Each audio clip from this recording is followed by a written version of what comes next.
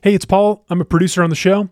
Just wanted to come back with a little bonus episode this afternoon because I had such a great time talking to my friend Andy Kenny from CPR about Prop HH and all the Tabor implications that ballot measure might have. But we ended up just talking more about Tabor and its history and basically all the times that anyone has ever successfully taken a chunk out of it.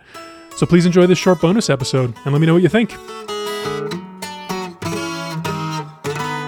So we're talking about Tabor, this tax system that Democrats have reviled for many years, but haven't been able to get rid of. Yep. But they have tried. Yes, they have tried. What happened the last time? So back in, I think this is 2019, 4 years ago now, Proposition CC was the last big whack at Tabor that anybody really took from the Democratic side. Huh. And it would have effectively eliminated the whole idea of a Tabor revenue limit or a Tabor refund, for that matter. It would have said no more refunds ever. State government can just continue to grow its revenues at whatever pace naturally happens. And that's something that Democrats have long argued for because they generally say, like, the general progressive argument is that, like, the whole equation and limit set by Tabor, it's like the revenues can only grow at inflation and population growth. They say it's just not a realistic representation of the needs of government. The economy grows way faster than population plus inflation. Yeah, I mean, it's no secret that property taxes here are lower than most other states. Property taxes here are lower than most other states. And just in general, like, our state's grown so fast, like, economically, that we end up way faster than the revenue limits set by Tabor. So they made this case to voters back in 2019 pretty directly? Yeah, so back in 2019, I didn't cover this one closely, but the gist of it was that they wanted to do away with Tabor refunds and the Tabor limit in a major way and spend all that money on schools and transportation, maybe some other stuff instead. And voters just said no. 2019, like, Colorado's pretty blue at that point. And this measure failed by 7 points, so not like a total blowout, but also, you know, this was their big try, and it just didn't work. Interesting. So that might be why Polis now is wanting to, like, background the Tabor elements of this new Prop HH.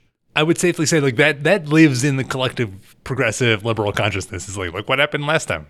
It's very hard to take on Tabor head on because people conceptually love the idea of a refund, I think, love the idea of Tabor. Who doesn't like, as I put it in one story, finding like proverbial $20 in their back pocket. Right. There is one other time that somebody actually did take a chunk out of Tabor. Oh. One Mike Johnston. Whoa, tell me that story. Is it Johnston or Johnston? It's Johnston. Johnston, thank you. Prop 123 the other year, the affordable housing measure. Oh, of course, yeah. That is funded out of the Tabor surplus pool. That is funded with money that would have had to be refunded otherwise.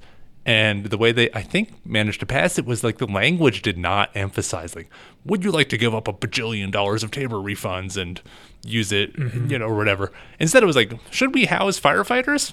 And like way in like the 80th word or whatever, it was like surplus. Yeah, interesting. Sounds a lot like, should we lower property taxes? More or less, yeah. Lead with like what you're giving them. Yeah. I think the question with HH will be, like, with this current ballot measure, will be like, voters I've talked to and read their comments online seem skeptical about the idea that, like, wait, so I'm getting a property tax cut, but then you're raising taxes almost as much effectively by taking away my refund. So, like, what's the rub? And I wonder if in the end they'll wish that they had emphasized, well, if there's extra money, it goes to schools. Because I think that people suspect that there's a missing part of this that they're not understanding. I suspect that. Like, they're like, Yeah. wait, theoretically, this takes away $10 billion in refunds, and we get $10 billion in cuts. So, like, what's the deal? Where's the difference? Well, there's no difference. But, like, what's the deal? Why would I approve that? And, like, maybe, I don't know, maybe it would be more effective to say, hey, if this works out good, extra schools money, because that's true. Fascinating. The only other time, Paul, that the biggest chunk anybody ever took out of Tabor was a Republican, actually. Who? What happened? Governor Bill Owens. This is in the early 2000s. The state has just gone through the kind of 2000 tech bust. Economies really went downhill. And because of the way the Tabor worked at the time, we don't need to get into the mechanics of it, but basically it put the state budget in real trouble because, like, Tabor, like, cinched down on revenues and they couldn't get it back. And they were looking at truly dire cuts across the board. and to government services. And so they came up with like, hey, we need to raise the Tabor limit. Like we can't be refunding all this money. Like, this is major cuts we're looking at. And Democrats and Republicans like got together and ran this campaign. I was talking to somebody who was involved recently, and like Republicans ran like the air war, the media advertising campaign, and Democrats like got like unions, I think, and all kinds of Democratic groups together and knocked doors, and like these are like enemies sitting together in a room. Bill Owens got on TV and apparently said like, folks, there's a glitch in Tabor. A glitch in Tabor. I don't know if he really talks like that. And it was kind of a glitch. It was like, anyway, we don't need to get into budget deficit, all the mechanics perhaps. of it. But yeah, and like the state was going to be permanently stuck at like a lower budget level because of the way this recession had happened. And so, it worked, like barely. And what strikes me about that is like you can go look up reports on like how much of an effect did Ref C have? $40 billion since then that the state's been allowed to retain and spend instead of refunding. And Ref C, that's the vote in 2019 that was going to do away with Tabor. That's Prop CC. So Ref C, which did pass. Okay. Ref C passed back in the early 2000s. Huh. Because it passed, the state in like the 20 odd years almost since then, the state's been allowed to keep like $40 billion that it would have had to refund otherwise. Wow. And I have a feeling like if that's the way that had been framed from the outset, like, hey, do you want to give up $40 billion in Tabor refunds? People would have said, heck no. Hell no. I'll say it. Hell no. If not, and so what's interesting to me about that is like it raises this question of like, it's really natural to say that you're taking away refunds. Mm-hmm. It's a taking because you are losing out on a future refund.